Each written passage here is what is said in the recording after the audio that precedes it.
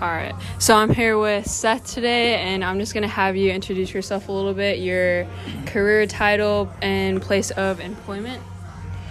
All right. This is Seth Barnett. You said my career title and place of employment? I am the owner and founder of Legendary Athletics, and that is currently where I hold my position now. Cool. And where did you go to college? I went, I played baseball 2 years at a junior college, and then I transferred to LSU and finished my education there. Okay. And just tell me a little bit about your experience over at LSU as far as like majoring in kinesiology and also playing a sport. Well, for me, I really enjoyed kinesiology.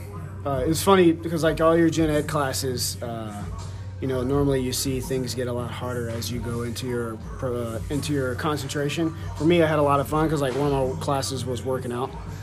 I literally got to work out during one of my classes and get a grade for it. For me, it was just really interesting because the things I love, I could just sit there and listen and talk about all day and just soak up a bunch of information. I really enjoyed it. LSU is considered to be a flagship school for kinesiology, so it's got a really high reputable program there. So I really enjoyed it. That's pretty cool. Okay, and what are some certifications and credentials that you have? I have my USA Weightlifting Sports Performance certification. I have my ISSA PT certification. I have my USA Track and Field certification, and I have my NSCA CSCS, so it's a Certified Strength Conditioning Coach. Okay, awesome. And then, do you have any previous work in this field? Like, what did you do before this? Yeah, so before this, as far as the athletic world, I worked at Fisher Institute. It's down in South Phoenix. We mainly just trained professional athletes. There wasn't really a large youth clientele. Before that, I was at a facility on the west side of the valley, training endurocross athletes. And then before then, I was at a facility called Elite Athletics back in Baton Rouge, Louisiana, where we trained similar to what we do here, 11-year-olds all the way to 18. Nice. And then, what's some of your future goals? As far as this, probably build a curriculum for our own certification. In terms of the speed development side of things, obviously expand to a larger facility, maybe even get to where we can get some funding to actually have an institution out here. So not only we're providing sports performance stuff, but actually have a school. So something like that. Nice.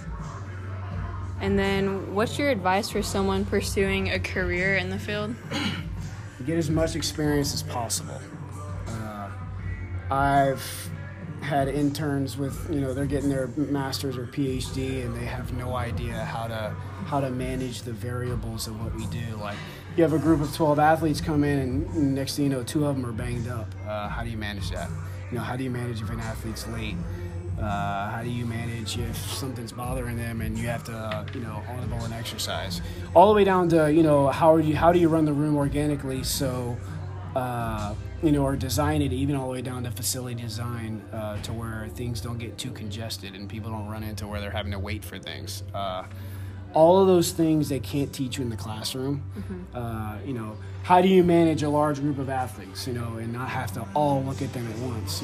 Little things like if you have 100 athletes, you go 10 groups, 10 deep, and you tell them, wait till I call you out, next group go.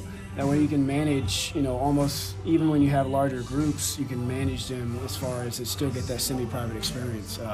All of those things that they don't teach you in the classroom, you can only get by being out there and just being thrown in the fire. And when would you recommend to start trying to get experience? So I want to say you have to be 18 to get some certifications. Certifications are just, in today's industry, the certification is just kind of say, hey, I spent money to get educated. It used to be a lot more difficult. To me personally, the lower barrier of entry is too low here in this industry. I think there should be more requirements to be able to do what we do. but unfortunately that's not the case.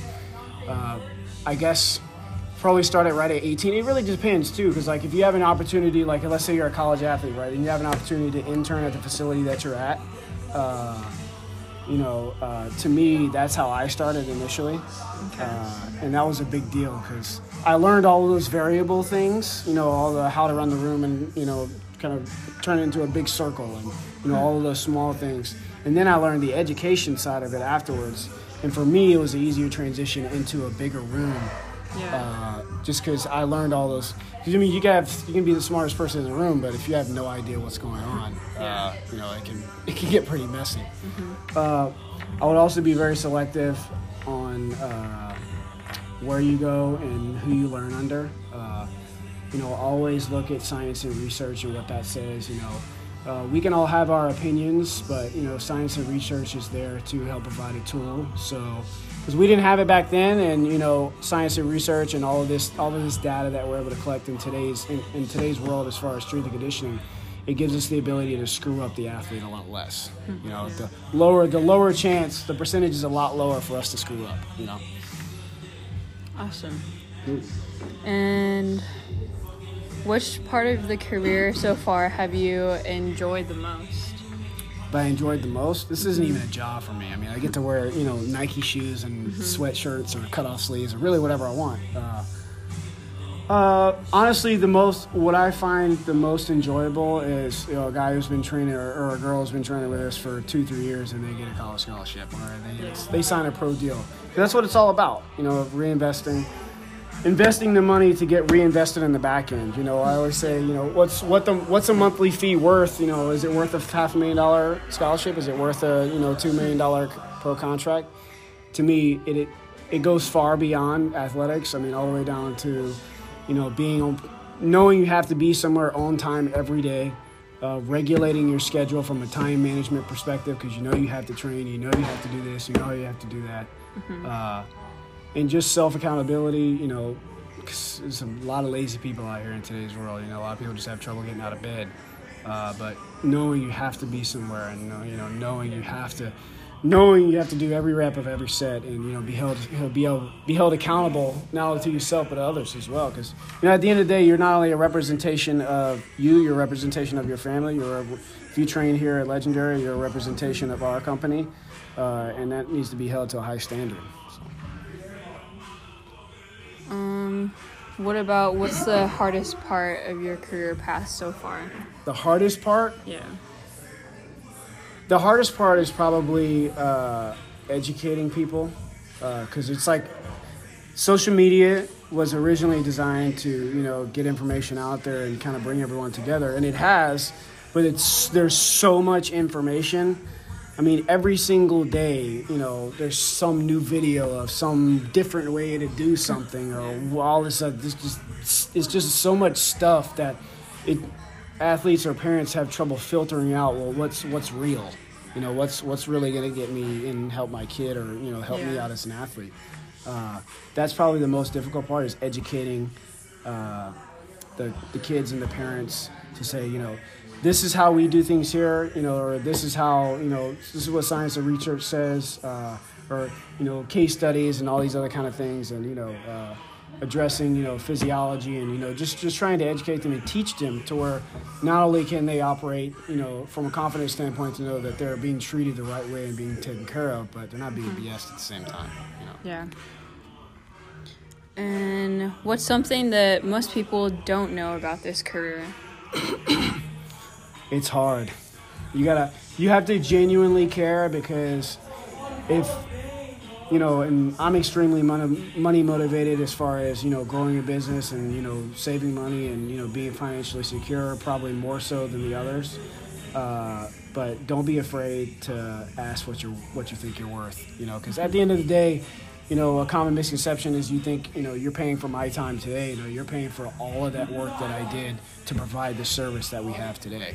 The 2 o'clock in the mornings, the, staying up all night or waking up super early. I mean, I remember at LSU waking up at 5 a.m. and not getting home till 9 p.m. That what's that worth to you? Just similar to a doctor, similar to a teacher, and any lawyer profession, all those all those professions. you're paying for all of that education. You know, you're paying for that service. Then that took all of that time. Awesome. And then one more question: when did you like decide to start up your own like gym and just get things going here? When I first moved out here in 2014, that was the goal. It took a long time. I say a long time. It really hasn't taken that long. I started Legendary October 2017 is when I filed for the LLC and I got approved.